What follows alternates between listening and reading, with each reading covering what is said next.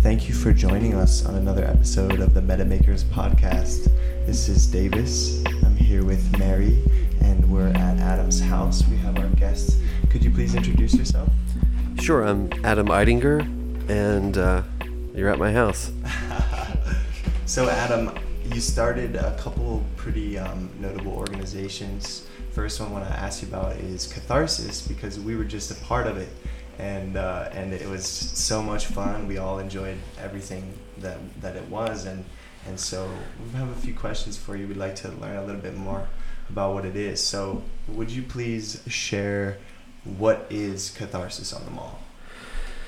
Well, Catharsis is a vigil for healing. You know, it's something that is put together by the community in DC, but also nationwide, really. The vigil started in 2015. It was sort of like coming from this idea that we wanted to have a regional burn in the DC area. And I'm a burner. I go to Burning Man every year, and I've been going since 2006. And it was sort of like, you know, so many people cannot go out to the desert, and they can't afford it, or they just don't have the time, or there's a multitude of reasons. But there's no reason why we can't, like, you know, build this similar community right, you know, across the street from the White House, you know. So that became something that, you know, I found that I wasn't the only one that had the idea to do this. Robert Hayford, Michael Verdon, Joshua Carroll, Natalie Ginsburg. In that first year, we all were thinking the same thing. Like, we wanted to have a burn on the National Mall. Just one thing will burn. And it was about ending the drug war, you know. I just led an effort to legalize cannabis in the District of Columbia, and it passed by 70%, and it was a huge effort, and just a revolutionary change, really, for how policing was done in the nation's capital. From being the number one place in America to be arrested for marijuana, about 1% of the population was going to jail for marijuana charges every year. So, you know, when we changed that rapidly, there was like a sense that we had some healing to do, and we wanted to burn our court records from incarceration. We wanted to burn the petitions with all the signatures of all the people. So that first year, it really was coming from this place of healing from the drug war. DCMJ, which is another theme camp that was at Catharsis this year. And by the way, thank you to MetaMakers for being there for the second time, actually. I mean, you first of all, you guys brought amazing youthful energy to the event. I'm 46 years old, and there's different ways to do this. And it was really great to see a camp that has so much participation, and it's all in the, you know, people in their 20s or younger even. Definitely a place that my daughter, who's a teenager, like wandered into your camp, you know. And so, so yeah, it was a really beautiful thing to see all this participation. And I think when we first started Catharsis, we imagined it would eventually grow, but originally it was just one theme camp, you know. It was just like the DCMJ theme camp plus there was more than one theme camp. I guess it was a few theme camps the first year, but they weren't called theme camps, you know. It was just like a few different groups. Right. So wait, when was the first year? It was November of 2015. And you didn't ask this question, but I'm going to let you know that it was born in April of 2015 when Congress was threatening to overturn the ballot initiative. We built a Liberty pole in front of the Capitol, like at 4:20 in the morning, and there was a Liberty cap, like the one I'm wearing right now, on top of the pole, and people locked themselves to it. And we were there for over a week, and that protest kind of gave, we felt like a burn at times. Like we actually had a bonfire at one point, but we had it like in a burn barrel that wasn't legal, by the way. And but So is this the first year that you had the Liberty pole back up at Catharsis? No, it's been at every Catharsis. every There's been a Catharsis? Liberty pole. Nice. That's what DCMJ usually brings. It's just a Liberty pole. We've improved it and changed it over the years. So, but that first year it was the Liberty pole that we had on the mall in April of 2015. Protesting Congress threatening us. In the end, Congress did not overturn the ballot initiative, but they blocked us from creating new laws regarding cannabis. So we've been stuck in like late 2014, and that's why there's legalization without commercialization. Some have called it the Burning Man law, cannabis law, but because like Burning Man, it's like a gifting is allowed, and you can share things, but you can't sell them. So anyway, that whole situation is shaking out now with it's really the Republicans in Congress that are blocking legalization of cannabis in the nation's capital. So the law really has its roots in burner. Well, I mean, stands. Yes and no. I mean, yes, I am a burner, and yes, I drafted the law, and and got it passed. But the reason we had to draft it with no sales is that DC's ballot initiative process does not allow spending money. You can't say we're going to have a ballot initiative to tax people to have more money for the schools. Like you couldn't do that in DC by the Home Rule Act, which is sets out the government in DC, and it's the federal government that established the local government here. So the federal government gave us the right to do a marijuana initiative that gave you rights, like the right to home cultivation, the right to personal possession outside of your home with up to 2 ounces, the right to share up to 1 ounce. That's the law right now. And that has nothing to do with selling. It doesn't cost the government anything. Police can enforce that. So that was something that,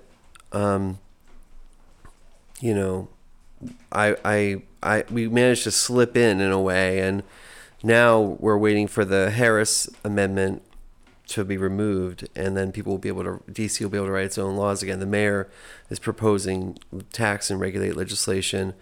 We're proposing legislation that will allow farmers markets and home grow to be sold. We think every adult should have the legal right to sell some quantity of cannabis without regulation, without fear of arrest. That would be allow for micro businesses. As soon as it turns into a big business, I want regulation just like everybody else, and I want taxes and fees. But someone who's selling under $30,000 a year of cannabis should probably just have to report his income, and that's it. They shouldn't even have to do anything else. So that's some things that DCMJ is fighting for right now. And DCMJ has been core volunteers for Catharsis every year. People who are there all night long. It's a vigil. Right. And that means we're there 24 hours a day, no sleeping. Now, I have to admit, I saw sleeping at Catharsis here. I know people say they're meditating when you challenge them on that, but I saw cuddle puddles where it turned into sleeping puddles. And you know what? It was so rainy and miserable out there at times that people who were actually spending the night there, I think the Park Service was whatever, sleep, we don't care. You're not, I really think the Park Service, they pick their battles, and fighting us on people sleeping on site, they just have never fought us on. I've never heard of the Park Service coming into a camp saying, these people are all sleeping, everyone get out of here, or get up. But I have heard that happening in front of the White House, where the anti-nuclear vigil is, and other vigils that go 24 hours a day. When we've done DCMJ vigils, we've been checked up on. I sat in front of the Turkish embassy a few years ago for a vigil for the Kurdish people, and middle of the night, at 4 a.m, I got kind of awoken or startled, I should say, by a park police officer saying, "You're supposed to be awake, you're not supposed to be sleeping here." So, I think you should be able to sleep at Catharsis. I think sleeping is cathartic. Totally. And we're going to make the argument, and we just put the permit in today for next year. What are the dates on that?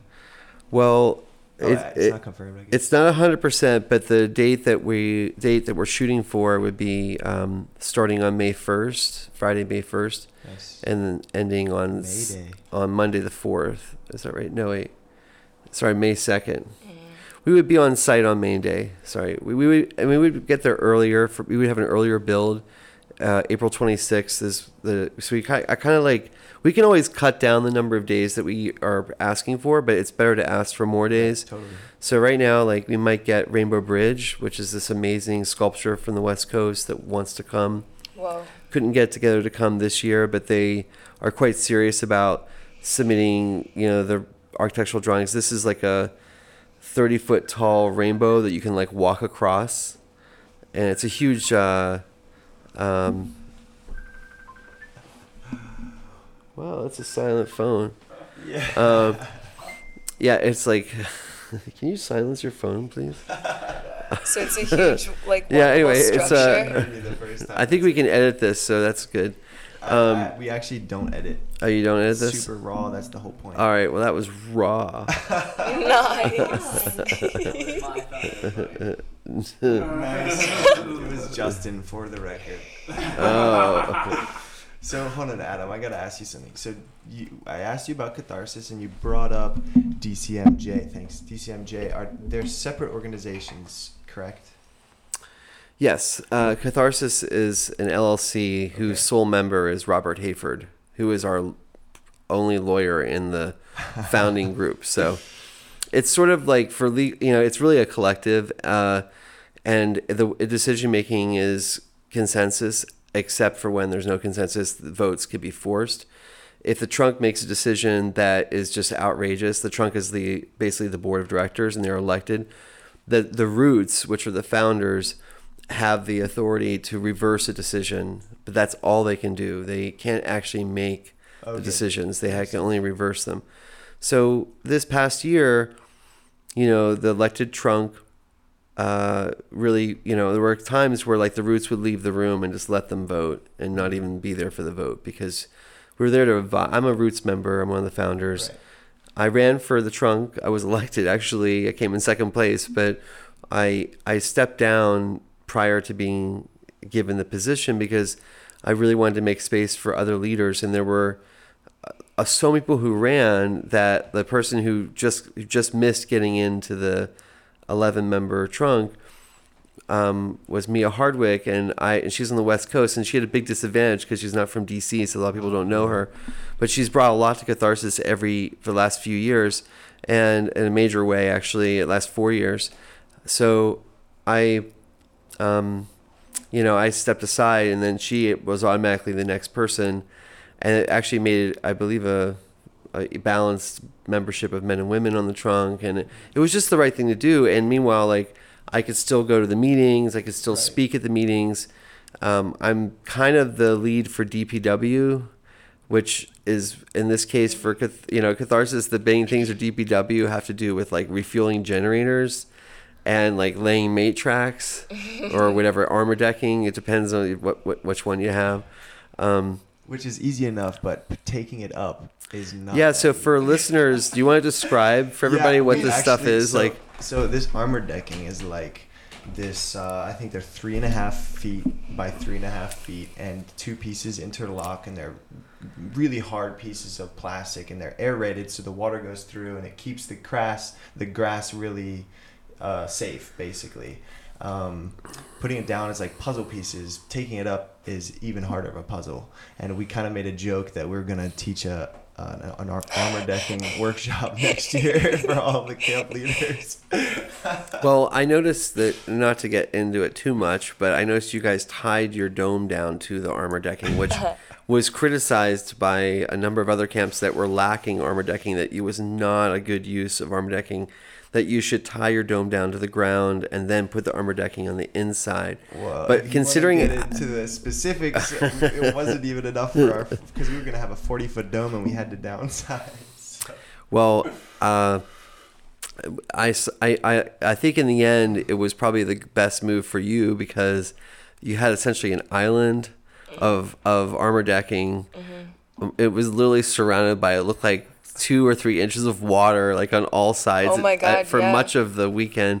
We were in a total and river it zone. really brought people together. Yeah. It was like, I mean, I was moving around in a mobile puppet, Yes. mobile puppet zone, ministry propaganda, and I had this bug puppet, and I was talking about how the bug's family were all drowning that night, and like he had been evacuated from a flood zone, but we actually had a shelter, like we had mobile shelter Were over you our heads. outside when the generators were off? Yeah, we were. That was like for me. That was like the most special moment. It was when it starts lightning and storming, Yeah, and like same. and people are staying, but the generators are off, and right, and it's quiet, and then people start playing instruments and singing and dancing and making entertainment. I started doing puppetry. Like everybody, it was like when we unplugged. Actually, that was the best part of the whole community effort. Even though easily 1,000 people like left, like went home because they were like. But there was still like the hardcore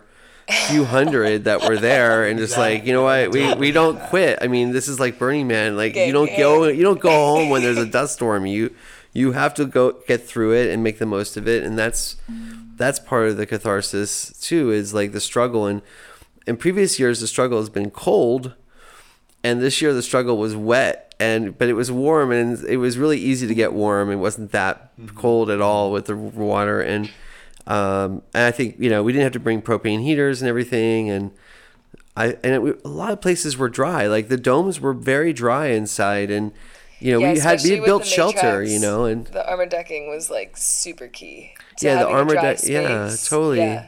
And the gong master, Jamie Flynn, was there from Florida. Wizard. The Wizard. Oh I mean, everyone's calling him lots of names, but that's I don't how know he introduced himself. He goes to me. by Wizard. Wizard. He got that name from for me giving him a Phrygian cap, I believe, that looked like a wizard cap about 1.5 years ago. So it's a new nickname, and but he had an amazing experience playing gong for so many people who had never heard a gong before. And I know I just brought it up. I didn't give you a chance to ask the question, but it was like, this is definitely one of my favorite things about Catharsis this year was like, we're starting to attract like new forms of healing and new experiences for people. That's what makes it so special. It's like, if you go there and you have like 20 new experiences in one afternoon or one evening, I mean, when you leave, you're like, whoa, what just happened? I never knew this was possible. And there was a lot of that going on. Like there was, I mean, do you remember during the fire on Saturday night, during the temple burn, there was a group of Unawheel guys that just showed up? And they're all wearing different colored LEDs. And there was like all black, and then they had just the LED outline of their body, which it looked very much like little Burning Men. It looks so cool. It attracted random performers. Yeah, they were not. They're not in the community, like straight up. Right. No one ever. And meanwhile, they rolled in, and people thought it was this planned public thing. carnival. And apparently Roman chased them down like for blocks, trying to catch up to them and ask them who the hell they were, because they didn't even stick around. They just like drove around the event and showed off and got like a huge cheer from the crowd who thought, wow, the Burning Man is here, but then they just rolled away, and it was like, whoa, there's more magic. And there was, also more magic is, Quest Skinner, who I've known for many years and is a close friend. But also, there's struggle in friendships sometimes, and like there was a lot of struggle for us in the last year. And there was such on a personal level, it's a huge coming together for me and her. I really feel like we bonded over her effigy, and it brought us back to a great friendship. But also just her as an artist, like, from in DC, making a living at Eastern Market, selling her art for many years now. Here, like, I mean, I feel like it was like a national stage. It wasn't just, a DC burn. I mean, this is also kind of a national burn. I like to think of it that way, that we have participants from all over the country. So she put a proposal in for a woman similar to the poster that was designed by Marty Kenny of like this woman with a pregnant earth in the belly. And her, her sculpture was small, It didn't take advantage of all the space that she was allotted. You only get 5 feet by 5 feet square of space to burn things, and she created this, like, intentionally made a smaller effigy in volume of wood, so it would not burn as long as say Michael Verdon's effigies, which are he maxes it out. He wants to get as much fire as he can get, and for the fire to last for hours. Hers was like, I knew it was gonna be fast the way it was designed, and it was fast. It only took 20 minutes from beginning to end, but in those 20 minutes, it produced the most spectacular images with just a simple, with an iPhone. You're capturing like amazing, like, sacred fire images, and you see the woman figure in the fire. That burn lit me up like way more than the second day burn for Yeah. whatever, just personally. Like, I was something about it. Like, my energy was off the wall. I jumped up on the stage. I was like freaking out. It was awesome. It was awesome, and you could feel how much it was the first time. Yeah. It was a first. It was the first woman-led burn on the National Mall that we know of. It was the first time. I don't even know African Americans who have led burns in the world. Period. Whoa. Like, I don't. You look around. I'm like, Fuck it's usually yeah, white Quest. people doing this, and here Quest is like just smashing, this glass ceiling. It was like maybe not a glass ceiling, but she beat out, Monkey Burnswell from Philadelphia, who has made, burns for over a decade on the east coast, and he had an idea of a cube standing on one side of so it was actually 7 feet tall, and there's a max of 5 feet, but he wanted to like challenge the Park Service and say it's the exact same volume of 5 feet. It's just standing on its side, so now it's 7 feet on the little corner, I should say. And anyway, we actually decided against this proposal, even though it's a fine proposal, and Quest beat him out, and he did something really gracious, and instead of like being kind of a sore loser or being like upset or not participating, he consulted her. And he's like, I have a lot of experience, and I want this to go well for you. So let's talk about what you're doing. Yes. And also Michael Verdon provided help to her, even though she really made the relationship with the fire department. And it turns out she even knew the fire marshal on the scene from like a previous life. Like, they were like different lives. Both of them were doing different things, but they knew each other. And and then burn night, it was really cool. Like, the person who's led every burn that we've done, Michael Verdon, was able to like step back and like let her do this and create the space for her to do it. And I think he did a really good job of like working with her. And she was very nervous, I think leading up to it. I mean, she probably doesn't want to hear that if she listens to this, but I know she's been on your podcast as well. But it was a very stressful week leading up to it. There were a lot of last-minute changes being pushed upon the burn by the Park Service, which is perfectly normal. But for the first-time person, it gets very jarring because like you think you have all your details set, and then like, no, you can't do it this way. In her case, she wanted to do a papier-mâché effigy, and the Park Service at first was like, sure, and then they were like, well, no, and then they're like, absolutely no. Too dangerous. I mean, I think there's no danger whatsoever. I mean, that perimeter is huge. We are like overkill safety-wise. Yeah. Definitely. It's a big circle. It is, and people are being allowed to approach the fire. Has only happened in the last couple of years. We used to have our own person in a flame retardant suit that would go in like and manipulate the fire, and it was always like a really popular thing. Instead of having the fire department do it, we would do it. But now the fire department wants to do it. I mean, they've tightened up the restrictions on these fires. The first year it was we did it. It was a 13-foot effigy. Oh, cool. And there was no problem. And now we're at 5 feet. Yeah. That's wrong. You're supposed to be able to walk through a temple, right on the temple, and then later watch that thing burn. Right. And that's not happening right now. The federal government is blocking us effectively from having a reasonable fire, like a 20-foot height max. Maybe we have a max on the amount of volume of wood. Like there's ways to regulate this and still allow people to walk through the structure. They're also now saying that we can't even build structures unless they have stamped drawings.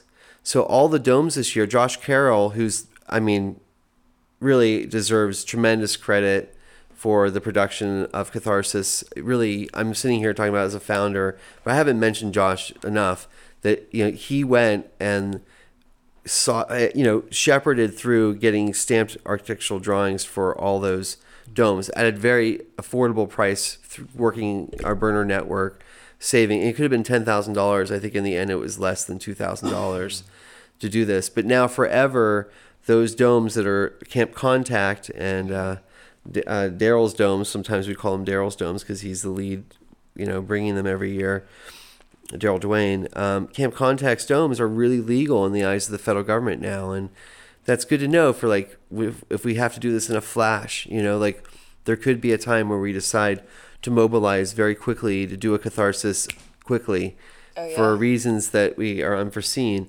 Like right now, we're planning on doing it in May of next year, you know, around May 2nd to the 4th. But, you know, something could change. The new trunk could decide, no, we're going to do them quarterly.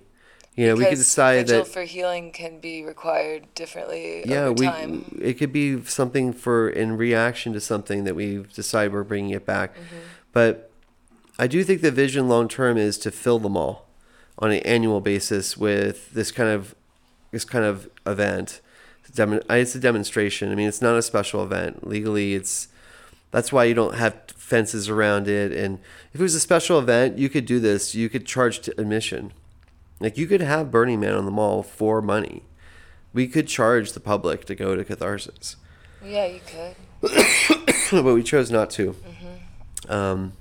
A long time ago, at the very beginning, it was like, no, we want this to be the national burn. And, like, burners from all across the world and across America should be moving their best art to the National Mall, you know, after it's been like a lot of this art that goes to Burning Man is never seen again.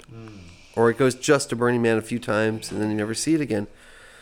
No, if you have something really special that is just blows everyone's minds at Burning Man, which is pretty much every year there's something that's absolutely amazing there, pack it up and ship it to Washington, D.C., you know, and we'll get the permit to put it on the mall. Like, we have a foothold here now, and there's so many people that, like, you guys are dedicated to this happening and are giving it all away. Like, people all year long are charging for their events. This is the one event, like, we're really giving it away. We're really giving it back. Mm-hmm. And it's really so many nice tourists too. As a business to be able to give back like that, truly, like, to the community. Yeah, I mean, really nobody's supposed to be marketing themselves there as a business, or, you know, it's a non-commercial space, decommodified, I guess you could say, is the right word. But you still can network there. Right. And that happens at Burning Man too. It's the same thing. It's like, yeah, we're going to have a great time here. Like, this is real time. Like, this is where we really do it for ourselves. And Extinction Rebellion, they were a new camp this year. Connected with them.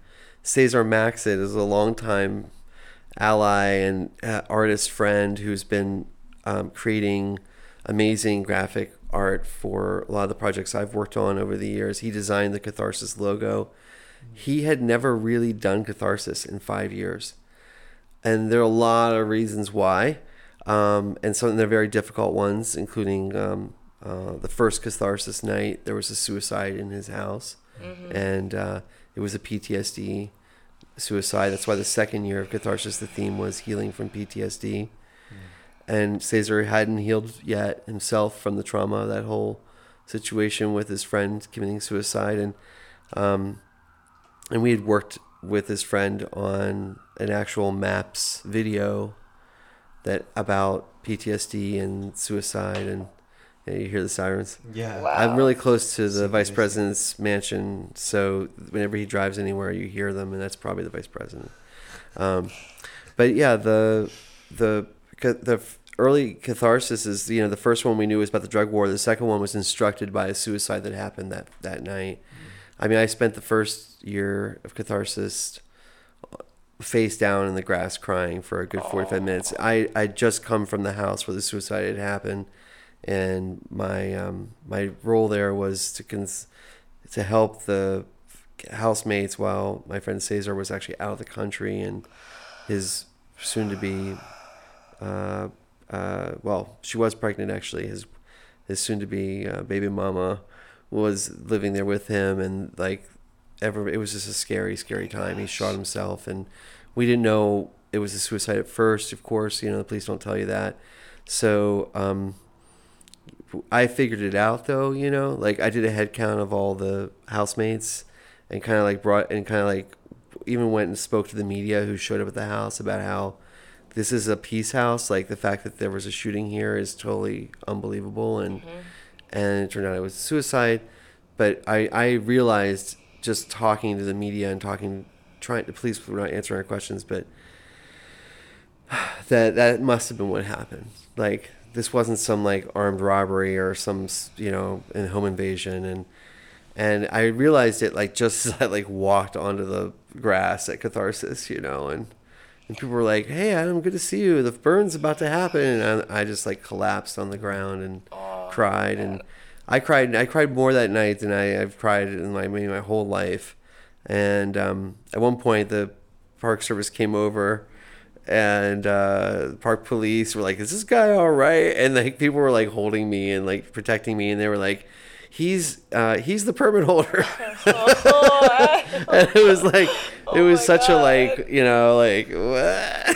That's the permit holder? He's like the ground. He's like a total muddy, blubbering pile of sorrow. And but actually I was able to like calm down. It took like a couple hours, but I eventually calmed down and I was able to express what was going on. But people were having a ball. Like people were having so much fun, and I was so sad. And I just kept telling people that we have to heal from PTSD, and like it's real. Like Barclay Wright, who killed himself, he was a veteran from the Iraq War, and so yeah, that instructed the second year, and we really reached out to veterans and our own community. And the third year, we changed the theme once again, and the theme was nurturing the heart, like healing the heart, which really nurturance is like sort of feminine in nature. If you look up the word nurture or nurturance,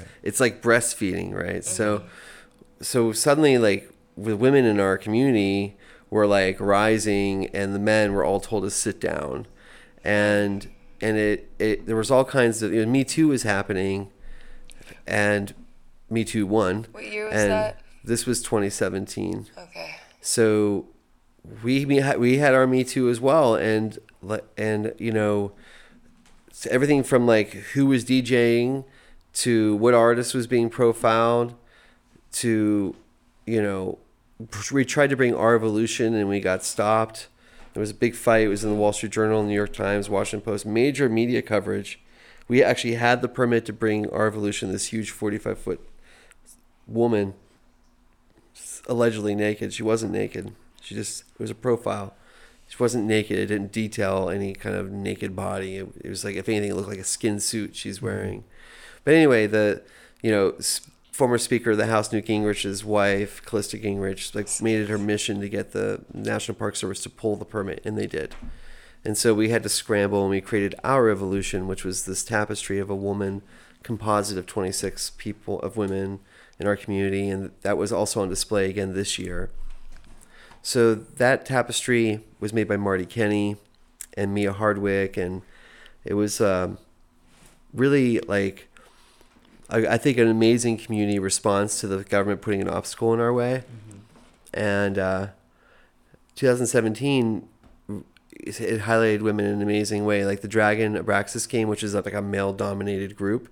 All the men took off the Tsunami costumes, women put them on, and a woman drove the dragon, and it was only women on the dragon as it paraded through the city, and all the men walked. And a woman was interviewed on the back of it. Oh yeah, the main video that there is of Abraxas. And could you, because you're talking about Abraxas, the dragon that drives around. It's a 3-story bus that looks like a huge dragon. I mean, it's insane. This thing is massive, and it drove around the White House. It's 8:00 in the morning on the last day of Catharsis, What is that? Could you tell us about the parade? So it's been to Catharsis a couple times. And the first time it came to Catharsis, it was actually a different bus. And the second time it came, the one that you're referring to, in 2017, the Dragon, comes from California, and it's been to Burning Man 10 times. But they bought a bigger bus, and she ended up becoming like 80 feet. It was massive. And it's like 3 stories. There's like couches on the second floor. There's there's a DJ there's on 3 the top. stories. I mean, I was blown away. It's all like hand welded framing, and it's stretched, golden fabric, bronze gold fabric sort of, and the head is made from a lot of different materials. I've been involved with the Abraxas crew since 2010, when they first came to DC for the Jon Stewart rally to restore fear or restore sanity or fear. And that was Stephen Colbert and Jon Stewart. And this was like 500,000 people that came to the National Mall to just freak out. It was like the Democrats were lost the midterms, but they won the protest that year. I mean, it was like, this was a fun protest. And it was just like Democrats acting silly as fuck. People were wearing, outrageous costumes, and it was like a non-protest protest. It was like, what are we protesting? It was like, I don't know. And it was like, we're out here just to be absurd. It was like, it's like, how absurd can you get? And Alice so, in Wonderland, yeah, right? it just spoke to the West Coast burners like you wouldn't believe. And they were like, we're going to Washington. and so they literally, when they heard about this march, they gave me 10 days notice. I got a call from David Bronner. He says, I want you to help these guys if you can, and try to help them get a permit because they want to come. The Dragon Abraxas. I'm like, yeah, I've seen the Dragon. I'd actually ridden on it once, but I didn't know these guys too well. And so Bobcat and Tim Clark and Zach, they all flew out like the advance guard, like, I don't know, a week before they were arriving. And I had already been working for a few days on getting this permit from the DC police, and figuring out a route and figuring out a place to build it. And in the end, everything worked out. Like, I found a place in Uptown, got, Upshur is the street, like way uptown.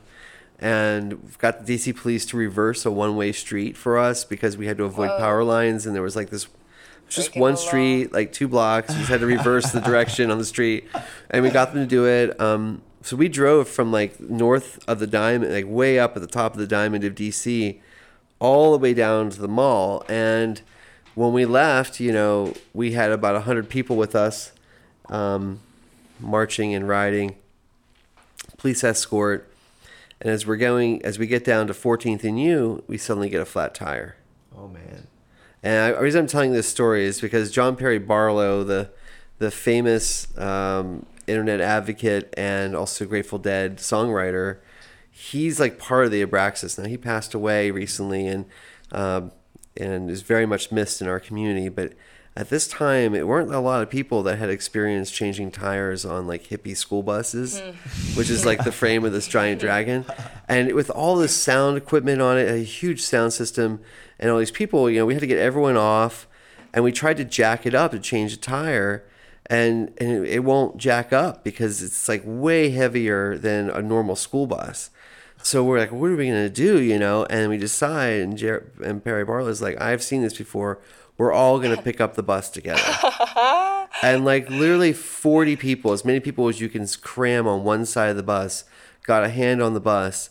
And on the count of 3, we lifted up the bus. We could have flipped the bus if we wanted to. It was amazing what our people power is. 40 hippies, Abraxians, whatever you want to call them, and we were all really like all in costume and like full blown tripped out space. And we picked up the bus, like, and ants. Barlow like pulled the tire off and got the other tire on in like 30 seconds, and we let it down. And we were like, oh my god, we have so much power. Like this community is so strong. If we work together, we can do anything. True. Wow. And it was such a like high because we were, 10 days earlier, this was like not possible. And here we are, like on the streets of Washington D.C.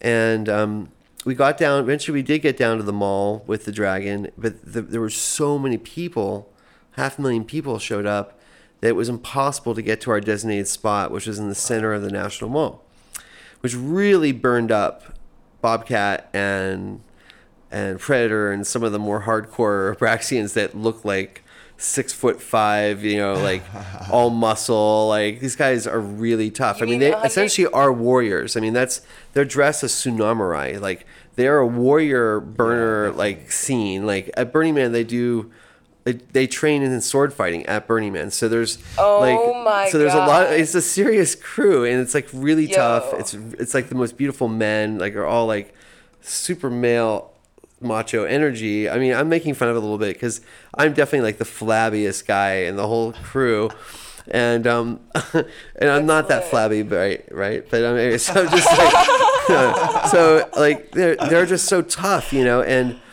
funny too. And fun and sweet and loving and open and welcoming and trying to like spur people to know their own power and but yeah, it's a very like inspiring crew. And anyway, I want to tell you this story. Did you say 500,000 people? There was 500,000 people there. Once? Yeah, at the National Mall. It was big. It was big. It was a really big event, and they only brought a sound system for 60,000 people, and 500,000 people showed up.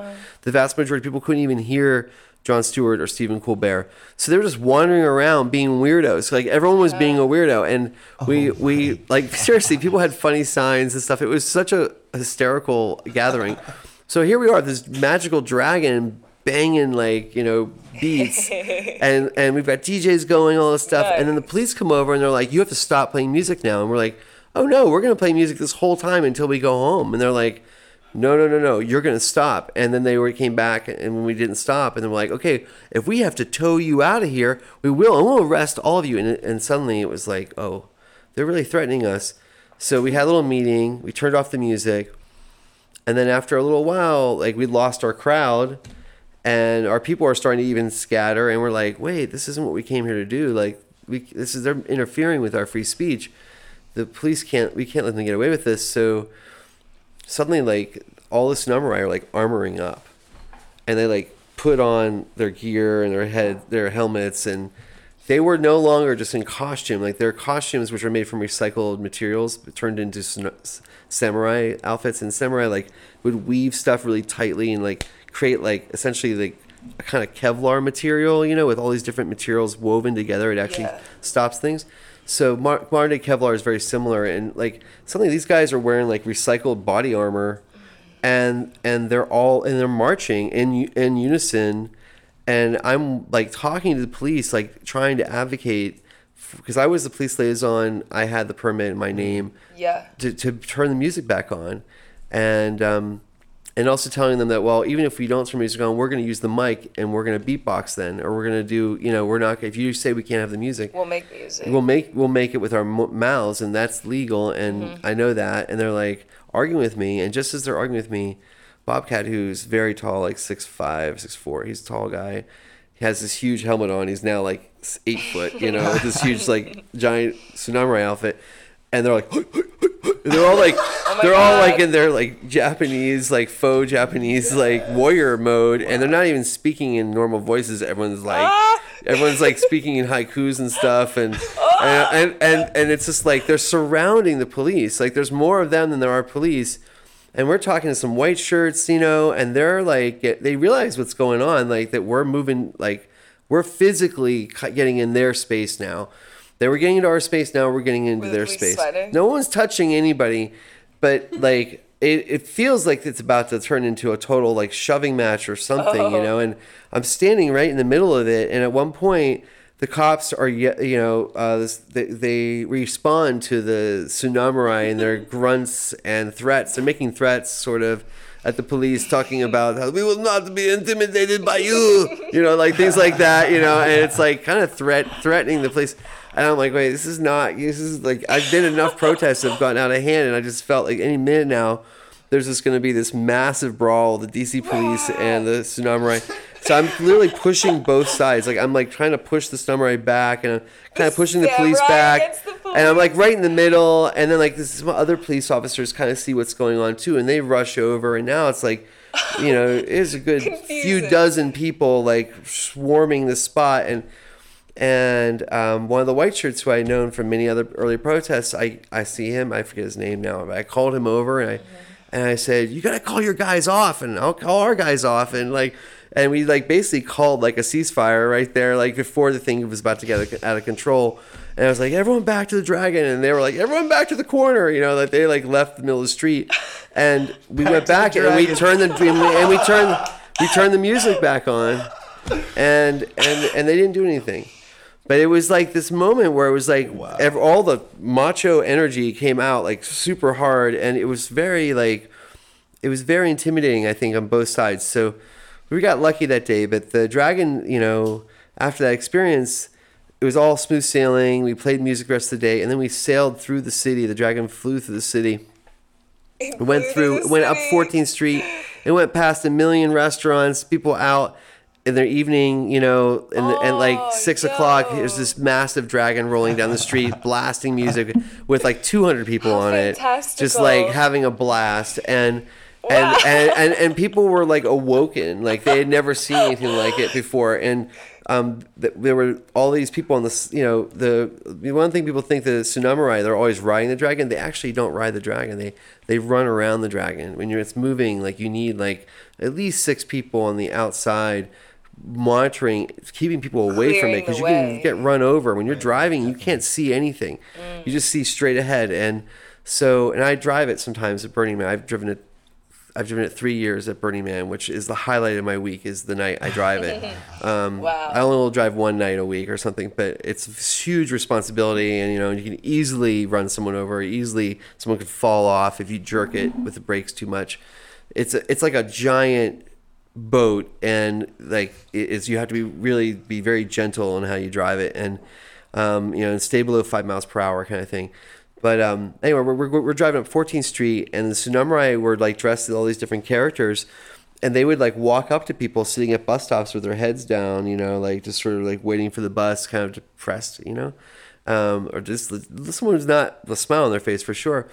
And they would walk up to them, and they'd act like an animal or whatever, and they would like awaken the person, and the person would be like, "What is this person doing?" And then the person would be like acting like an animal, and then they'd be like, and they would look, and there'd be like this huge Dragon rolling down the street, and they hadn't even noticed this whole time. They had their head down, and so it was kind of like they were awakening the whole city, and there was a huge impact it had. So when Catharsis happened after the first year, the second year it was like really ambitious. It was like, let's get that Dragon, like Braxis, will you come? And they're like, we can do it. And like driving cross country and bringing it back to Washington and finally having it on the National Mall was like, was really, you're getting my attention. I would like some.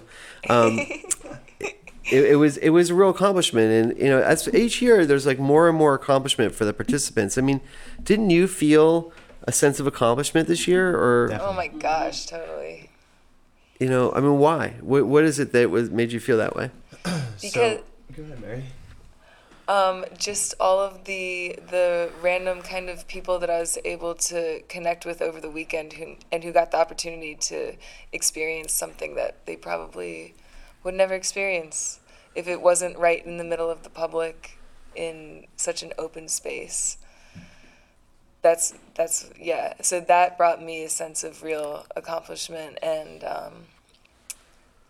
sense of fulfillment. Yeah, totally. I mean, for one thing, our camp was bigger than last year. And how many people? No, I mean the physical size of it. Okay. Like this was our first year with a dome, and it was amazing to see how many people showed up early to help us put it together in the rain, and how many people were there on the last day to help us take it down in the rain. Mm-hmm. I mean, another thing is our workshops. I mean, I felt like we got to invite so many experts to come and facilitate experiences. And, I mean, just all of them were just really magical. And then all the music. And then, like you said, that open jam that happened at our camp when the lightning started and everyone had to turn their generators off. And our dome was a safe place because it was dry and it was big, and we had live instruments still, so we were singing and dancing and I mean, it was like still so alive. I feel like it was one of the most energetic parts of the whole experience, even though we had no power, which was incredible. And then also to see the healing. I mean, that's the goal. And just like you said with the dragon, how it brought such playful energy to people, it opened up their eyes. That's what catharsis, I feel, really does to whoever stumbles upon it or who knows about it and comes to it. Because it's free and so open, it really allows people to roll with a curious, playful, childlike wonder walking through catharsis grounds. It's amazing. Did you encounter the Republican Moonbase one? The what? No. Oh, yes. Republican Moonbase one. When I had to wash my face, I had to wash my face in the middle of the night, and I was like, where? I don't, because I didn't really want to walk all the way. You washed your face in the pit of despair? Yes, dude. I was sketched out, and I asked I walked up on your daughter and her friends, and I was like, you guys have to come with me to the Republican camp. I'm a little scared. And they're like, what? Where? So we all walked up on it, and we talked to them, and they're really cool.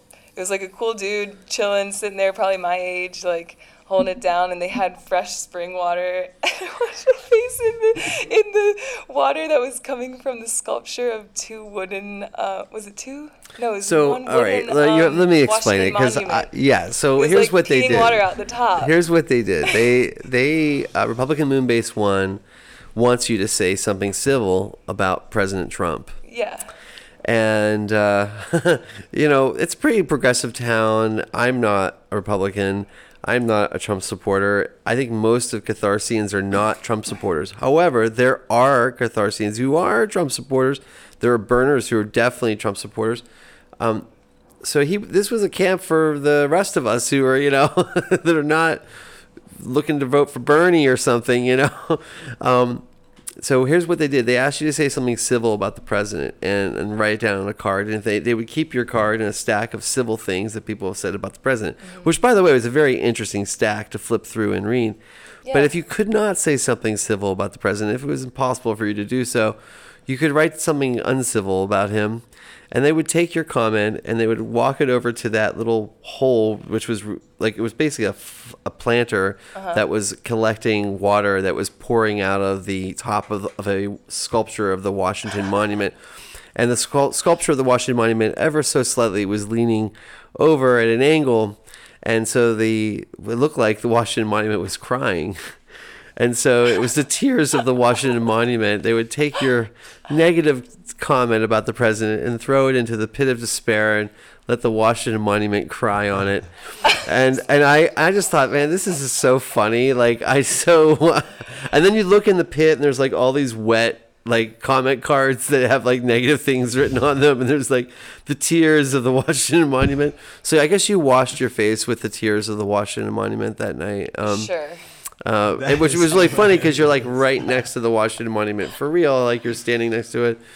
So I laughed for a long time at this camp when I arrived and got the spiel, and to the point where I wanted to deliver the spiel to people that were coming to the camp. So I literally volunteered for the Republican camp this year, and I am not a Republican. Pretty much. You said it was the camp that made you laugh the hardest. Yes, it definitely did. And Soren the most. And so there's a backstory to this camp. I don't know if I should talk about it publicly, but they did have a name change from their original proposal. I was going to say, because I actually was there last year, and it was called something different, and when you said Moonbase 1, I didn't recognize it. Last year they were called Black Rock City Republicans, referring to Burning Man, Black Rock City. But they had a new name this year, and they created a website, and the name was Colorblind Republicans Club. And the trunk, thank goodness we have an elected trunk. This is the kind of thing where when you have diversity, white people might think, what's wrong with that? We have diversity in our group. What's wrong with being colorblind? But to people who are not white, the idea of of colorblindness means something else. It means like not seeing the fact that African Americans have been discriminated against historically and are continue to be in our society, or that there's huge economic disparities between blacks and whites and Latinos, that whites are in the driver's seat in most industries, and blacks are still in many industries underrepresented, if not all industries. So there's sort of a sense of that you can't be colorblind. That to be colorblind is to be tone deaf. It's to actually white people should be recognizing the differences and how differently people have been treated. And so we objected to the name, and I objected to the name as a Roots member, but the trunk took up the decision of working with this camp, not to kick them out because we believe in radical inclusion, but instead to say, could you change your name? Mm-hmm. And here's why. It's offensive to people. It's triggering to people. It's not inclusive enough. As much as you think it is by saying you're colorblind, no, you're actually very much missing the point. So we were surprised and relieved, I guess you could say, that Soren and other members of the camp were so easy to work with on this change, and they had made a reference to, they have a website, and they had changed their website for us, and they had changed the name of the camp to a name that was totally acceptable, and then I ended up having like the most fun I had at all of Catharsis at this camp, which I just didn't see that coming. And that's usually how it is when something's really fun. It's usually very surprise. It's like a surprise, at least for me. And I bonded with this camp, and now I also feel like I could say that they're not alt-right trolls, just trolling Catharsis, that they actually are people that were born and raised in Republican households that are still very open-minded, very much love this culture that of Burning Man, and also Catharsis culture is different than Burning Man. It's not Burning Man. We've created something new here. We have a new model. There's nowhere in America where they do it this way, where burns are happening this way, where they're free and radically inclusive. Really? Nowhere. There's nowhere where there are theme camps where they're free. Yeah, definitely. Everywhere, regional burns, all these events, people are paying $200-$300 for a weekend plus dues for their camp, maybe $400 for the weekend. That's what's crazy about the decommodification aspect. That we actually are decommodified. Yeah, it's like I the agree. most Burning Man. And it's for something. We're actually making a statement. Now, the leadership of Burning Man, there's been a lot of dialogue over the years with Catharsis. Catharsis presented at the leadership conference at Burning Man a few years ago. They won't allow us to be an official burn because we don't charge admission. That's actually one of the requirements. And they collect, I believe it's 10%. I could be wrong about the percentage, but I believe it's 10% from all the regional burns revenue. So they get a licensing fee for being an official Burning Man event, which raises money for Burning Man all year long and goes into their fund, which I think they have 35 employees or something now. Mm-hmm. Burning Man has a lot of labor issues. Catharsis has labor issues too. We do. I'm, for one, why am I doing so much of the work? Where are all the people that come to Catharsis? Where are they on the build nights? I want to know where they are because they're not showing up. Our theme camps are great, but every theme camp has a core of just a half a dozen people, it seems like, that get the job done, and everyone else is sort of involved. It maybe is 30 people that built Catharsis this year, that actually built it and set it up. It's not, from what I can tell, it was not a huge crowd of people building it. And if we just could get the people who are listening to this podcast, who've actually made it this far. Yeah, we just got to talk about it more. If you could just see that your involvement in Catharsis is in 3 parts. Mm-hmm. It's the first part is building it. The second part is enjoying it and doing it. Mm-hmm. And the third part is taking it down and leave no trace. And it's like, if you could look at it that way, that's how you do catharsis. If more people did it that way, it'd be easier for everybody on the build side and the takedown side, and be more fun on the party side. Because there is a party there, and it's well deserved. Like, when we had that burn on Saturday night, I mean, I looked around, like, with the Meritos, Dia Meritos, I've been saying it wrong the whole week, but they built the cathedral. It looked like they were going to get that done. Like, it did not. They were struggling. It was really hard. They'd never built anything like this before in the mall. There's their first catharsis as well. It was a huge build. And it was a huge build. It was the biggest build of anyone. Yeah. It was bigger than the scaffolding tower that I was working on. Yeah, dude. I climbed it. It was so fun. It was so high. Yeah. So, like, here's this huge church. It looked like Notre Dame next to the fire. And they also had, like, these like, you know, like the whole monastery there too. I mean, it was, they had an amazing space. And when they rocked out on Saturday night. I mean, they were really celebrating. Amazing live music was being performed there. Easily like a few hundred people in their space. You know, it was just like, wow. And that's another thing, like, all the theme camps, there was not a theme camp that didn't pop off. Every freaking theme camp popped off. I mean that in a very good way, like popping off in a good way. Extinction Rebellion, I mentioned them, but I haven't mentioned my own theme camp, DCMJ. Wow, like on Friday night especially, there was spoken word at the Liberty Pole. Everything was solar powered, 100% solar powered Liberty Pole. It was like super futuristic, you know. It was like very symbolic. People sitting on Plytech benches, which we've been bringing back for years. But there's benches that have a lot of history, and they're really comfy, and people in their art, and you get to interact with them. But yeah, Liberty Pole to me was like, there was just so much spoken word.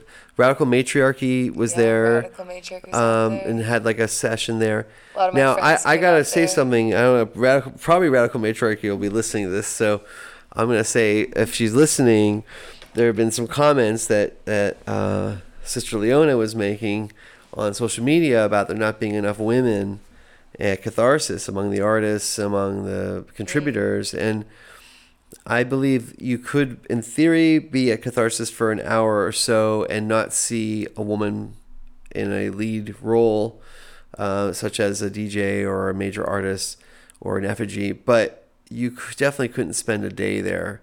And because really, we looked into it, about 50% of all the DJs that were scheduled to perform at catharsis were women. A large number, I think it's 45% of the granite art was actually women. Yeah, Ethos did a really good job of organizing and balancing everything. Yeah, I haven't mentioned Natalie DeLeon, Ethos, in this interview. And, you know, this is the second time that Natalie Ethos has curated catharsis, really as like the, you know, sort of a director of the production design. But I think her contributions are immense, and she's brought like a tremendous amount of vision to the way the space is laid out, and this year was impeccable in that regard.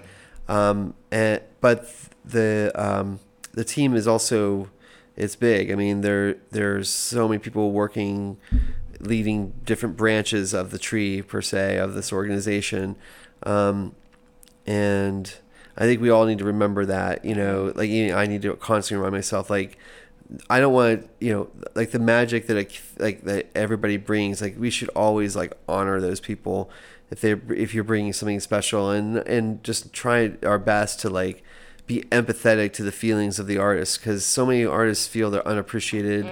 And you know, I greatly appreciate everyone who comes, and I want to express that. It's one of the reasons we made granting a big deal this year, and it was already happening last year, but this year it was about 20,000 that was budgeted for grants.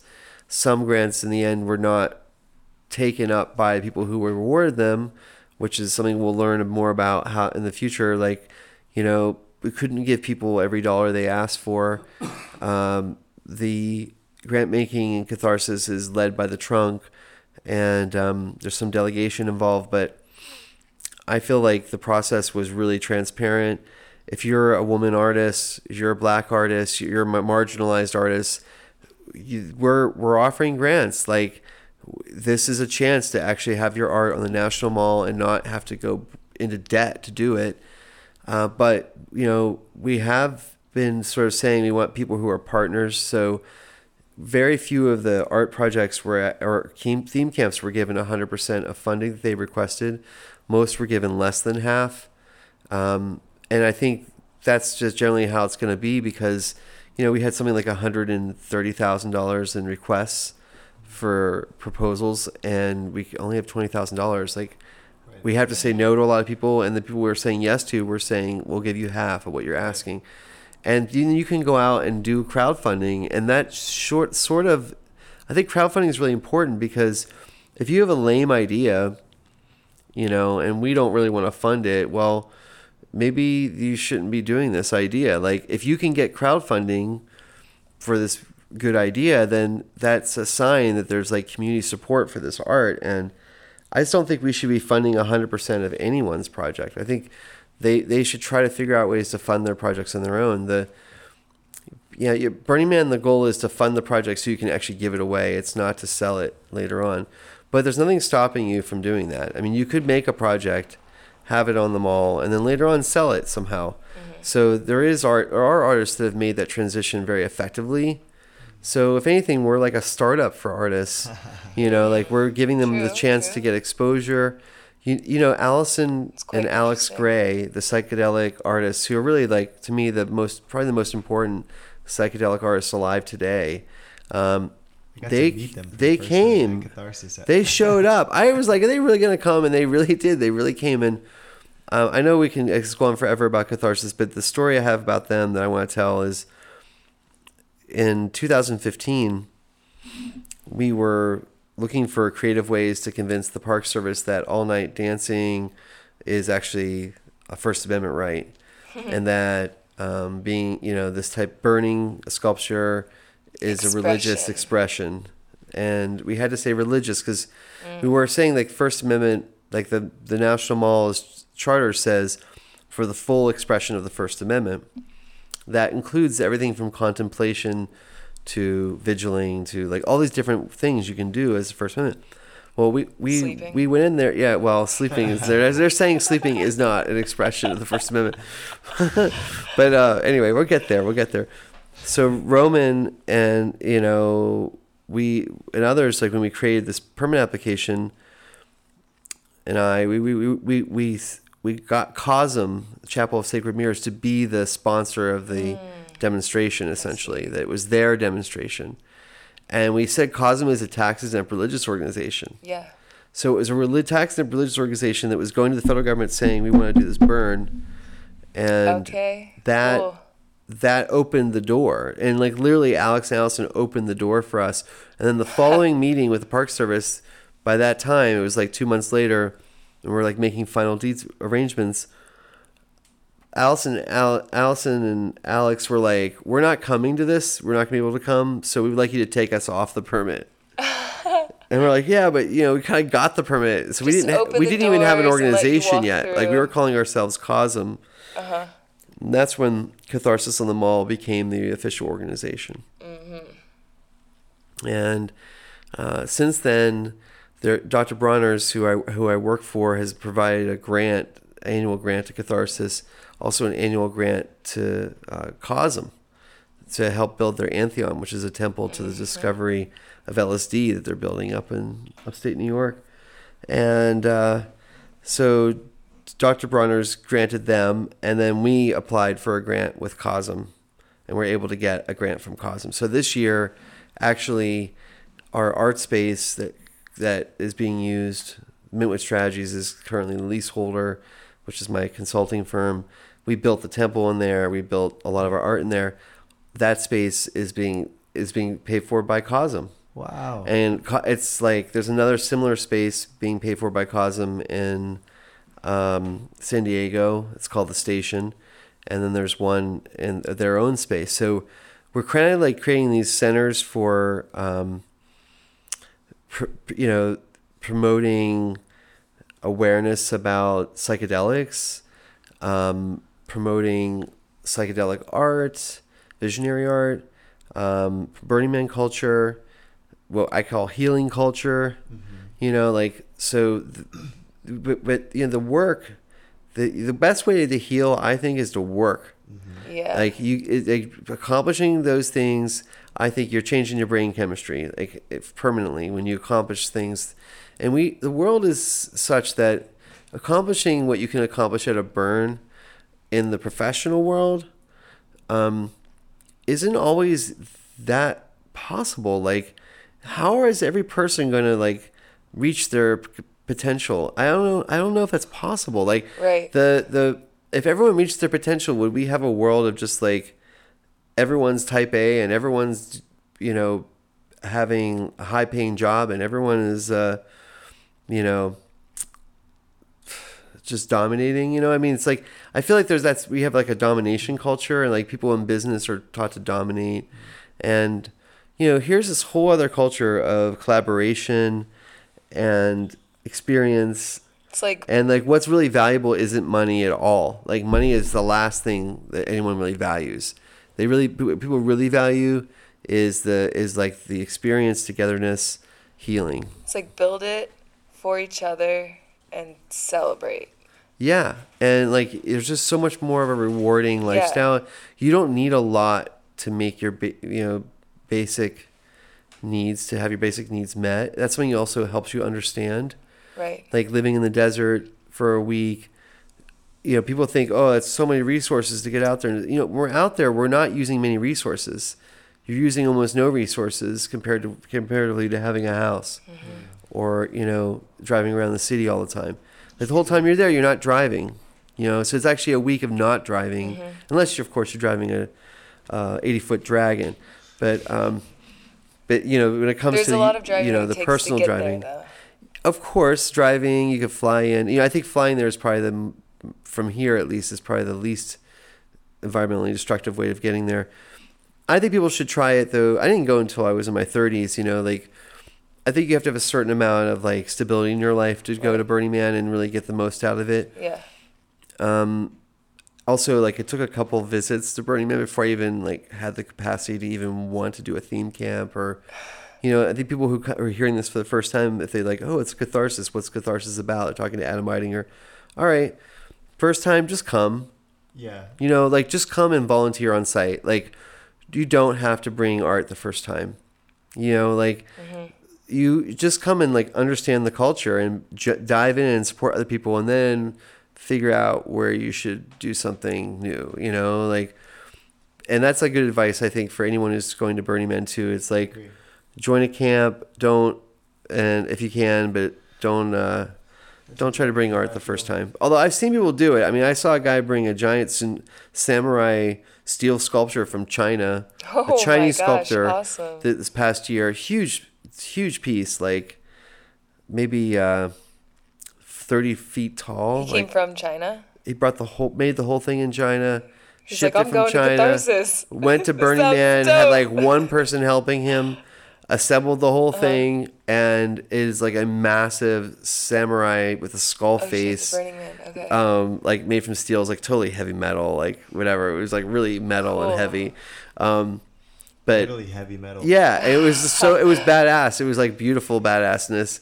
And but I had never met a Chinese burner before from China, like a real Chinese citizen, you know, who doesn't live in the United States, who lives in China, and he had like very few friends at Burning Man. He didn't know anybody. It was his first time, you know. He came with one person, but man, the artwork sure made him some friends, and art cars would come there and just jam out next to this amazing sculpture. Oh my gosh, all if you have the inspiration and the calling to really share with a great group of people. Yeah, and like Burning Man's like 1,000 times over. There are like 1,200 theme camps, 1,000 works of art. Like, you're not even going to see it all. Right. And that's where I want to see what happened on the mall, is where it's so big but doesn't belong to any one person. It's like everyone can have a piece of it. Yeah. Everybody wants to be there.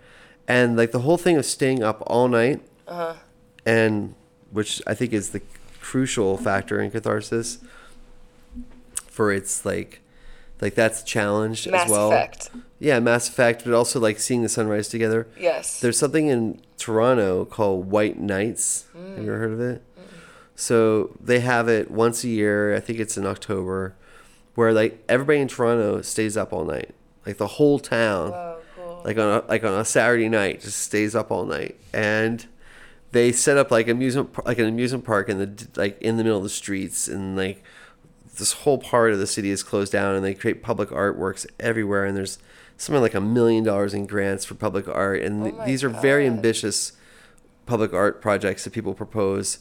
One year, the year I actually got to see it, they had strung up huge 30-foot high LED letters or like screens for backdrop for letters, and it was called 4-letter word, and it was 4 spots, and every like 5 minutes or so the word would change to another 4-letter word, and of course everyone's thinking, fuck, when's that gonna come up, like is that gonna be like 2 a.m, like, and so all night long it's just like for every 5 minutes a new word would come up, and people would just sit there, and the thing was huge. It was, easily 80 feet wide and like 30 feet high. It was really big, and it was strung up between 2 buildings. It was like just hanging over the street. It just kept changing 4-letter words. And it never repeated the words. It was always a different word. And then people would like try to guess the word, and like it was so weird. But people were spending hours out there next to it, So that's the kind of thing I'm hoping to see with Catharsis, is that we inspire giant works of art. Not the, you start to see that with like Cesar Max. It built that O. It was really big. The life letters were really big. Yeah, that's all cardboard. Yep. It was like not hard to build. Like, and it was showing how, yes, it's impressive stuff. But still, I'm trying to say it was built fast. It was not hard to build. The materials were not expensive. Granted, those boxes are getting recycled, but it's the way it goes. What do you do about if the entire National Mall is going to be taken up by Catharsis, like traffic and parking? Like, do you keep it local? Would you give more grants to local artists? Or like, you know what I'm saying? Well, I think as people learn the culture of it and what the Park Service requires, and learn about staffing their camps, like, sorry to say, like, Mesa Creso didn't think this through when they left the scene. Like, when the Thunder and Lightning started on Saturday night, they essentially shut down their camp. They had like $25,000 of speakers just sitting out there in the pouring down rain with no one watching it. Granted, they put tarps and stuff on their stuff, but still, wouldn't you want to like hold vigil in your own space? Yeah. And by the way, an hour later, the generator was back on. They could have turned their speakers back on. They held it down all day. They took advantage of the daytime. Yeah. But other camps kept going all night. The foam camp went all night. Dance Safe went all night. Meta went all night, sort Makers of, I guess. Camp. Yeah, Makers, sorry. Totally You. Yeah, so I'm sorry. I mean, it's but really, seriously, I love Mesa Creso. They're probably the most inspiring local community that I've been part of as far as like dancing, and I mean their Nomadico festival was really awesome. I got to go to it, and also just for one night, and I loved it. Wasn't that up at Bramblewood? No, it was somewhere else. It wasn't in Harford County, Maryland. Well, I didn't go to the Bramblewood one. Okay. They've had a couple. They had a theme camp at PEX. That's what it was. Yes, at PEX, which is not happening this year, and I think that's another reason why they really came out and forced for Catharsis. But if they're listening, don't go home when it rains. Figure out how to stay dry. You don't have to necessarily play music all the time. If there's thunder and lightning, we're not playing music, but we can do other things. So, that was kind of sad. I mean, members of their own group showed up at like 2 and 3 in the morning, and we're like, "Where are they?" And I was like, "Oh, they left a few hours ago." So it was sort of like, we're here, like this is where you just go all out. Like, come on, it's Catharsis. Like, go all out. Like, don't hold back. I feel like in our society, like a lot of people are holding back, and like this is our chance to really go out all out. And one day, like I do want Catharsis to inspire the kind of art that goes to Burning Man every year. So, Just echoes. oh yeah, sorry about that. So I think we have to just keep at it. I mean, I'm extremely pleased with this year, and there was so much hard work by the team that put it together. I've come for 4 years, and this is definitely the best, in my opinion. We had, the weather really helps. Yeah, I mean, Oh Chuck, my who did rangering this year, was like on huge long shifts. Nicholas Schiller, super long shifts. You know, the folks from the Magic Foam, they really. I mean, we foamed. We They're had working foaming on the hard. mall, and it was actually kind of popular. Like a lot of people Yeah, did it. It was it's warm fun. enough for it. I thought that was a lot of effort, you know, to bring that. The Ichiro, our most expensive endeavor of any single project, you know, we have to like look at the cost benefit of it. I mean, on one hand, it was spectacular. I mean, it was a showstopper. People would walk by, be jogging by, and it would just stop and be like, "Oh wow!" Like realize how intricate the beadwork on it is. Also supporting artists from the global south, from Mexico, and saying, no, we want you to be seen here in the nation's capital. I think that builds so much goodwill between our countries, and we need it right now with Donald Trump. Mexico. It came all the way from Mexico, yeah.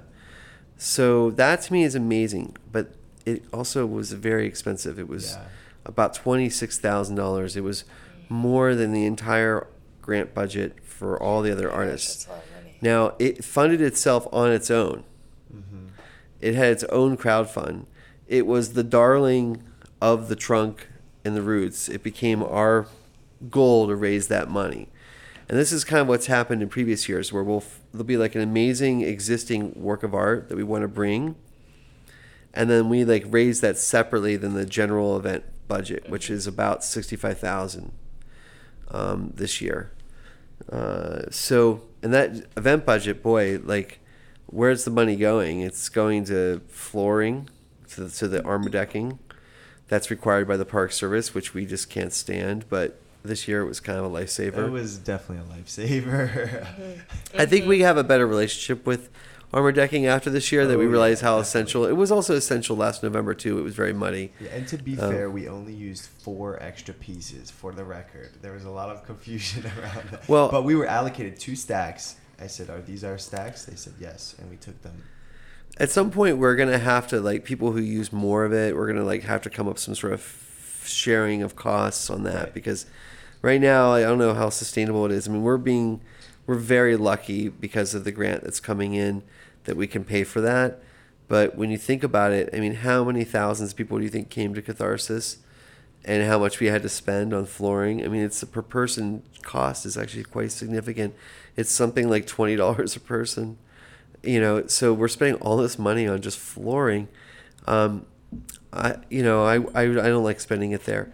There's also some big discussions that have to take place within the trunk, that, you know, either the incoming trunk or the existing trunk, about whether or not Catharsis will ever have paid staff. And, you know, there are people that are being paid to work on Catharsis, not by Catharsis as an organization. So, you know, that $65,000 does not include staff who are helping in ways because they are sponsored either by Mintwood Strategies, my firm, or they're sponsored by a company or something. So there is a little bit of an issue there, and I really don't know what the right solution is just yet. I think having these elections for the trunk, which is coming up very soon, and really if people want to help lead Catharsis, no experience required. You just have to have gone to Catharsis at least once. You could be like essentially in the board of directors. I really encourage theme camps to put someone up, because the theme camp, you can get someone on. I mean, if your whole theme camp voted for Mary or for you, Davis, you know, it'd be like you could be on the trunk and you could help make decisions, help spend the resources. There's money committed for at least 2 more years from COSM. So, you know, I think we're encouraging people to sign up to run. I'm running again, but mainly as a placeholder. I don't want to see not enough people run, and I'm going to be involved as a Roots member either way. But I didn't vote this last year, and there were just a couple times I wish I could have voted. I wish I could have made a more formal proposal, and so I was kind of missing out on that a little bit. But I'm also I want to see more leadership. So if people start stepping up, I think they just extended the deadline for nominations because we don't have as many as we would like. And what is the deadline? I think it's the 17th of this month. wasn't. It's on the trunk. It's on the catharsis.com, catharsisonthemall.com website. Yeah. There's on the top. There's a little button. It says Trunk Elections. Okay. And it is pretty cool. Like Burning Man is not democratic. Yeah, so and that's another question I was going to ask. We you, are. Adam, is what values differ? I mean, what are the values of Catharsis? You've already stated that it's different than Burning Man. And do you feel like those values, you're accomplishing the goal? Well, we embrace the 10 principles, but then we've got additional ones. 10 principles of Burning Man. Plus a consent principle, plus the principle of it being free, that it needs to be free. Mm-hmm. Yeah. Right. So I think we have like at least 12 like hardcore principles. I mean, Burning Man is rocking. I mean, I was just at the theme camp symposium in San Francisco a couple months ago. There's still a tremendous amount of interest and growth happening and new people getting involved, and there's definitely burnout. I mean, people stop going too. No pun intended. Yeah, I mean, that's okay though. I mean, I think but we need to take the burner culture out of the desert and put it in every urban area. Yeah. I just the think urban areas really need it. the urban areas also. need these fires. Like Yeah. they need the communal, secular, humanist fire.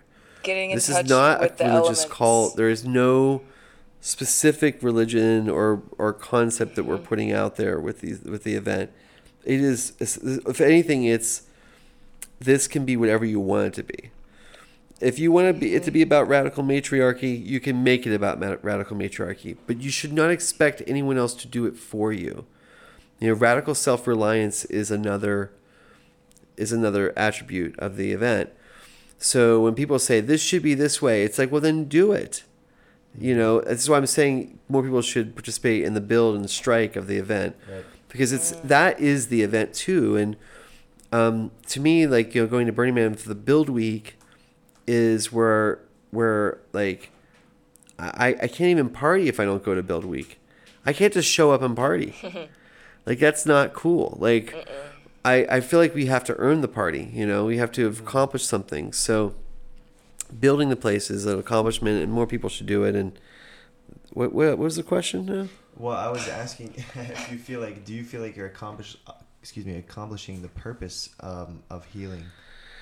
Maybe it varies from year to year, but for everybody, I think. For me personally, yes. Ironically, this year, the most healing experience I had was on the first overnight. Mary was there, actually. We were vigiling at the site. So someone has to be at the site at all times. So even when we're building on like Tuesday and Wednesday and Thursday, there's someone there overnight watching all the camp stuff. Kat was there too. Yeah. Yeah, Kat was there. Yeah. Yeah, you were there. You fell asleep at one point though in the car. You went in the car. Meditating. No, she went in the car and fell asleep. So it was all good. She was not on the site. But we had the gong out there. Sister Mary and I share a gong in the house here, and we brought it to the mall. And that's it right in the background there. And we were just playing it and photographing it. And then we were playing, we had a little speaker. We were playing some music. There were very few responsibilities that night, almost none, except to make sure nothing got stolen that was on site. But there was no building schedule for that night. And we were like basically on schedule. I had the most fun dancing around out there. Yeah, it was like totally open. And we were just dancing and it was warm, and just it wasn't raining, you know. And it was just like Just like feeling the beautiful, land, clear too. sky, and Setting the intention for the rest of the weekend. And Just like yeah, getting my feet and on the ground. It felt really good. and we were giving something, you know. We're giving people this event, like, and we're here at the first night, and you know, I went nocturnal. I basically was on site from midnight to 8 a.m. I get it. every night. I want to, anyone listening, encourage you to do this with me next year, or even let me off the hook from doing it. This, you know, because I rarely get to experience the daytime scene. I'm very much the nighttime scene, and I like doing it, but I know part of it is that I'm also just like, you know, the weird stuff happens at night. There's a lot of people who wander into the site, and there wasn't as much of it this year as there was in previous years, actually, but there still was some people wandering in, and they're like, "What is this?" And it's like 3 a.m, and it's like, "Why are you out here walking around 3 a.m?" You know, like. So there's a little bit of like back and forth, but usually it's because the person is experiencing some sort of trauma or walking off something. And it happens like this year after year. We met someone this year who was, his children have autism, and, you know, his wife wants to move to Oregon or to Utah. You know, there's like this whole like personal crisis going on, and just rolled into our space, you know. It was like, what is this? You know, and it really took his mind off of what was bothering him. Hours. Yeah, he sat with us really for a nice. while, and you know, and just talked. And we were there on the election night when Hillary lost a couple years ago, and it was the same thing. People were wandering in and like in shock all night long, and we would like give them comfort and just talk to them. And so Washington has people wandering around the streets at night that are like having a difficult time. So we end up healing them and getting them involved sometimes. Like this guy Bogey, I mean, he walked onto the site in 2015. He's been coming every year. Oh, Bogey with the cart? The pedicab driver. He works the mall all the time. When Catharsis comes around, he comes and spends nights with us. And he volunteered? He volunteers every year and helps out. I mean, he helps out in his own special way. I mean, everybody to each their own best ability. And there are different abilities. I mean, definitely. I have friends that are just not up for all the physical stuff, but they'll be there at night and they'll hold the space down. They maybe can't lift, 50 pounds matrax, but they'll watch the site. They'll talk to people who come to the site. There's things they can do. Like, you don't have to come there and just lift heavy stuff. Yeah. You can come there and just be a liaison. There were some people that, came to the site this year and were immediately like, I want to volunteer. And they immediately were, okay, you're going to be a guide. And they didn't even know. They had just learned, about the space. But they were like, now I'm going to tell people about the space. And they did it for like hours. And they were like holding the space down. So, that's serendipity. It's like when you find something you're not looking for. I believe Catharsis is just one giant serendipitous experience for everyone except for the people that are actually in the camp that you're visiting. They know exactly what they're doing. But like I mentioned, the Republicans, their camp was serendipitous to me. Like, I found things that I didn't expect to find, and it cracked me up. And so it sounds like it is successful. To say it's successful is in the eye of the beholder. I mean, like, I know people that were like, oh, Catharsis was so wet this year. It was awful. I've already heard that from a few people, and I'm like... Well, if you've come the years before, it was way colder then, and last year was and also wet equally as wet. The struggle is real, people. Like, this is supposed to be a struggle. Even in beautiful May, you might get struck by lightning or electrocuted. Yeah, if you haven't frozen or been extremely tired and slightly delirious, then you haven't really experienced catharsis. Oh. And I love the Washington Post headline this or year. Wet. Did you read what their coverage said? I did not. What did it say? Well, Lauren Berlekamp deserves a lot of credit for doing PR for Catharsis this year and writing the press release. But she managed them, and this is great PR because the headline said, Catharsis the Mall returns, mini Burning Man without the drugs and alcohol. Yeah. That was really funny. Well, I didn't see much alcohol or drugs. I saw people with open containers of alcohol, and we said things to them immediately. I did see people with open containers of alcohol. And it was sort of like, why are you walking around with a beer can in your hand? Like, Yeah. why do you think it's okay to have Not a very bottle of clever. wine down here? Like, it was like, If it it was is a not special legal. event. It's never, a special event That is that different. had a That is special different. 21 and older area. But you just walked up here and you're still out in public. Be clever. Now, you know what the penalty is on the National Park Service land? You can be arrested for that. Mm-hmm. But usually they give you a $25 citation that you have to appear at the police station within 2 weeks and pay. But you will be photographed and fingerprinted. Oh, man. So it's kind of like an admission of guilt. That's for alcohol. Cannabis is actually the same thing. Now, the Liberty Poll, the DCMJ Liberty Poll, and we're the folks that legalized marijuana, officially was no smoking zone, but unofficially, I saw a lot of activists go there and smoke a joint and essentially say, I'm performing civil disobedience. And I know the police, especially at night, smelled the marijuana because they came over and they were like, we smell marijuana. And everyone looked around like, not me, but, you know, I'm pretty sure people around them had smoked.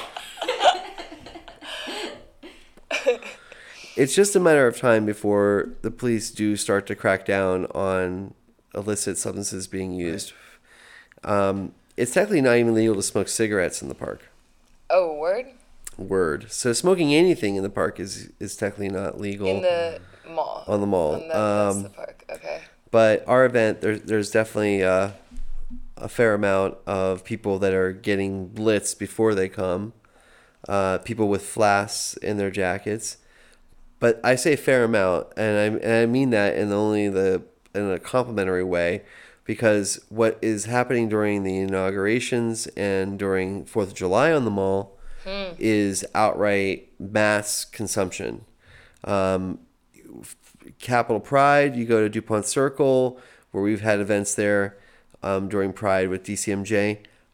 Just everyone's consuming alcohol out in the park illegally. The police are doing nothing about it.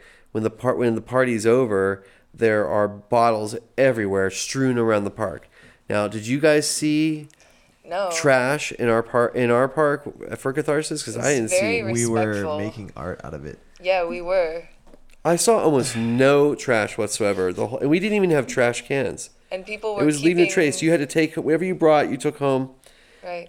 But I did find an empty 6-pack of Miller Lite, and on Sunday morning, so someone had brought some beer and was like, I guess, drinking it out on the site. But I think as being an open event as we are, we can always say to the Park Service, like, these aren't our people. Right. Like, this is just someone who wandered in. Right. Foreign nationals also think it's legal to do this. Like, I met a German guy with a bottle of beer in his hand, and he was like, I was like, you can't drink that here. And he's like, oh, no. I was like, this isn't Germany. Like, you know, in Germany, you can walk around with a beer, and no one thinks twice about it. Yeah, he's drinking a beer, whatever. You know, like, it's same thing in other countries, but no, we can't, unfortunately. I think it, you know, just sort of like to wrap up this thought, the lack of alcohol at the event compared to Burning Man, I think is a huge positive. I think it's awesome. Alcohol at Burning Man is a problem. It's specifically a healing vigil, so people keep their consumption respectful and like medicinal, I guess. All of these things are medicines, so. There are people who say whiskey is medicine. Oh yeah, for And- sure. Grandma come in from the cold. You just. Oh, I mean, I know the fucking people ripped who your brought foot off flasks to here. Catharsis. They know who they are, and I know who they are. And you know, they're being sly about it. But I mean, they're making a decision to sort of disrespect the organizers' intentions. You know, we have a no drug policy. We have a no alcohol policy on our website. We do recognize the benefits of psychedelics, but you really shouldn't be bringing them to the site. Like, if Catharsis turns into a mass public use event, it won't happen anymore. Like True that. it'll lose its permit. And we didn't have a single incident this year with law enforcement, and nobody was arrested. We had one guy apparently walk naked through the event.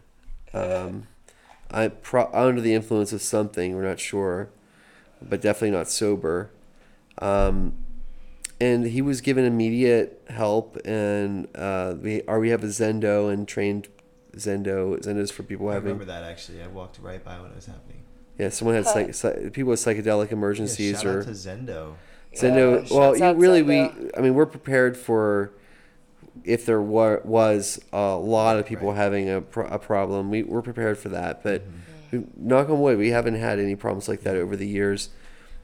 We did have an assault the very first year. Someone who was drunk wandered into the site and punched one of our rangers, and that involved the police Jeez. later, and the police released him because we didn't want to press charges.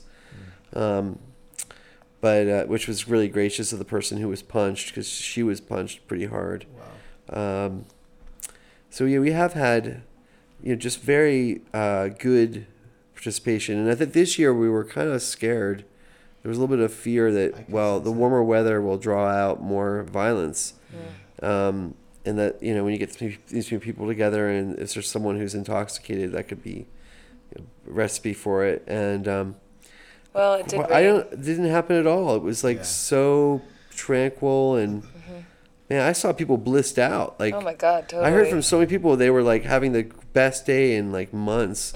Especially that daytime on Saturday. It was the beautiful weather, and Oh It yeah. was sublime. people truly. were just in awe of the event. They were so happy we were getting good weather. Exactly. So Adam, I mean, we could sit here forever and talk about. Yeah, we've been how talking for like an hour, right? Amazing. It was only supposed to be 30 minutes, but these. Hour and 40. Oh my Your gosh. stories are so captivating. So Oh, thanks for- It's hard to. I don't want to Shit, stop. this is you. like I mean, Howard Stern 2 hour. So let's just wrap it up on how can people get involved. I mean, it's an amazing event. We're definitely going to be involved next year. We have a lot of interest in becoming part of the trunk, a few members. So thank you that you extended the deadline. I wasn't even aware. Well, I of didn't that extend the deadline. The current Or- trunk or did. Thank you to the but- current trunk. But so for everyone that's But I'm listening, announcing it. what's the best way to get involved? Well, today? I mean, definitely visit catharsisonthemall.com, the website. Or is it .org? I think com. it's com, yeah. And and make sure you're on the mailing list. Find out, because that'll like alert you to the trunk election. Make sure you vote in the trunk election, like participate in that. Start planning your theme camp for next year. If you're a theme camp, you should just spend some look at what you did this year. If you were a theme camp this year, and like really don't waste any time assessing what you liked and what you didn't like and what you want to change. Start working. If you have big ideas, start working on them. Yeah. Maybe go to a regional burn if you haven't been to one. Just participate and see what that's like. Bring up your skills. But I think people, in the meantime, I would also say like all these groups that were there are doing stuff throughout the year. So pick one and be active. Just get Yeah. involved. You don't have to be involved with all the groups. Just be Right. involved with one group. Something that it's you like, resonate with. but it is now a collection of groups. I mean, Definitely. Catharsis is not a single group, although it did feel that way when we had the burn. Like we were one community and we were there for one purpose during the burn. But throughout the demonstration, we were each location was doing their own thing. I mean, we had Sasha Baskina and I'm not sure who else helped her, but they created a children's zone that was in the foam area in the blue tent. I don't really have a name yet. It's a new tent. But they had all kinds of workshops for parents and kids, and it was special to do that. And I think it's just I'm only there at night. Like there's 24 hours a day for 3 days to do stuff. you could program just 30 minutes or an hour of that time and really make it amazing, like whatever you're doing. And if enough people do that, it's literally like there's amazing stuff happening constantly. Constantly, yeah. And some of it's overlapping, which is unfortunate, but when you miss things because this is amazing here and it's amazing there, and you're like stuck in the middle and you see nothing. It's like you can just stay in one place and you can stay in one spot, or like whole rainbow. Yeah, I mean, there's so much, and there's different perspectives as well. It's like I like that too about catharsis. I don't want to be in a space where everyone agrees with everything. I mean, we're agreeing on these principles that keep the event together, but we could come. There was like debates about economy. There were debates about politics. Keep it spicy. There were different approaches to climate change being presented. There was radical activism theory being presented. All kinds of different mediums of art being represented there. I think the art needs to remember that it should have a message. That's a personal preference. I don't think everyone's doing that. Some people are just making art and just bringing it. So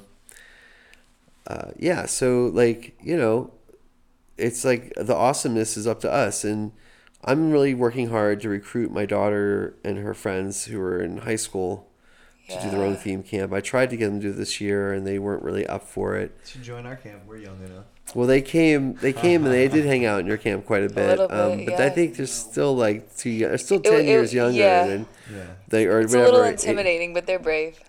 Well, I was thinking they could get their own camp going. And, totally. Every 10 years or so, you should have a different generation stepping up. So, they're the millennials are stepping up for sure at Catharsis. I guess that's what they're calling you guys, millennials. We are millennials. Yeah. Okay, but the Z generation is coming up, and they really need this too. And I would say they need it more. Totally. Because they grew up with cell phones. They've never. That creates a lot of human disconnection, which is one of the problems that we're solving. Is everyone's connected virtually but disconnected personally, and so we spend a lot of energy and thought into what our programming is and how are people actually connecting. And so anyway, in terms of getting involved, if you want to get involved, we have events throughout the year. We'll be at Catharsis next year. Who knows, there might be a Catharsis in between. But for now, there's something called I've been thinking that we should just do something called a catharsis flash, where it's like it's like one truck. Version? Yeah, it's just one truck shows up. It's one night. One night vigil. It's a one night totally vigil. Doable. I was thinking about Haynes Point, like going down by the river. The Potomac is really high right now. It was flooding the National Park Service office today. It was like literally flooding their building. It was that high. It was like the island they're on over in West Potomac Park. Dang. Oh my gosh. And also we got the 4th of July coming up. And so stay tuned. Yeah, we should go to the 4th of July. .com, or you can check out the Facebook page. You guys posting a bunch of events, and there are no events planned right now, like nothing. Well, in the past, you had a lot of events leading up. We did have a lot leading up. Stay posted. And I think everyone's a little tired and taking a little bit of a. We did it. We pulled it off in 6 months, and yeah, the website's where all the links to all the camps are too, so people can follow up with stuff that they found interesting throughout the place. Yeah. And I really appreciate your asking me to be on the podcast, and thank you for giving it so much time. It's hard to stop such engaging conversation. Well, you could have stopped me if you wanted to. I wouldn't have been offended, but I do appreciate that all the time you're giving it. And one last thought is that it isn't about one person. Like, it's really not about me or the other founders of the thing. Like, we intentionally are trying to, we want this to belong to the community. And so, it's everybody what they make of it. It's what you make of it. Thank you, Adam. All right. Thank you, Mary. Thank you, Justin, Emma, and Kat for being here and helping with the video as well. Yes, stay tuned on Catharsis's page. Hopefully we'll see some events popping up.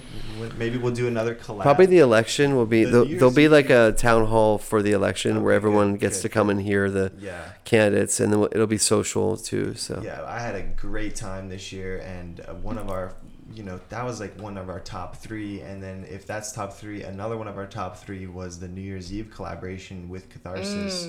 And it's I fabulous. missed it, unfortunately. it was truly a magical Yeah. cathartic experience. Oh my gosh, yeah. I heard it as was a good always- fundraiser too. Yeah, yeah. It's just important. Right, and as always, if you want to stay tuned with our events and see what we're up to, we've got a lot of things coming up. You can go to our website. It's metacreative.world, METTA creative.world. And as always, this is an episode of the MetaMakers podcast, inspiring sustainability through collaborative arts. Thanks for listening. Yeah.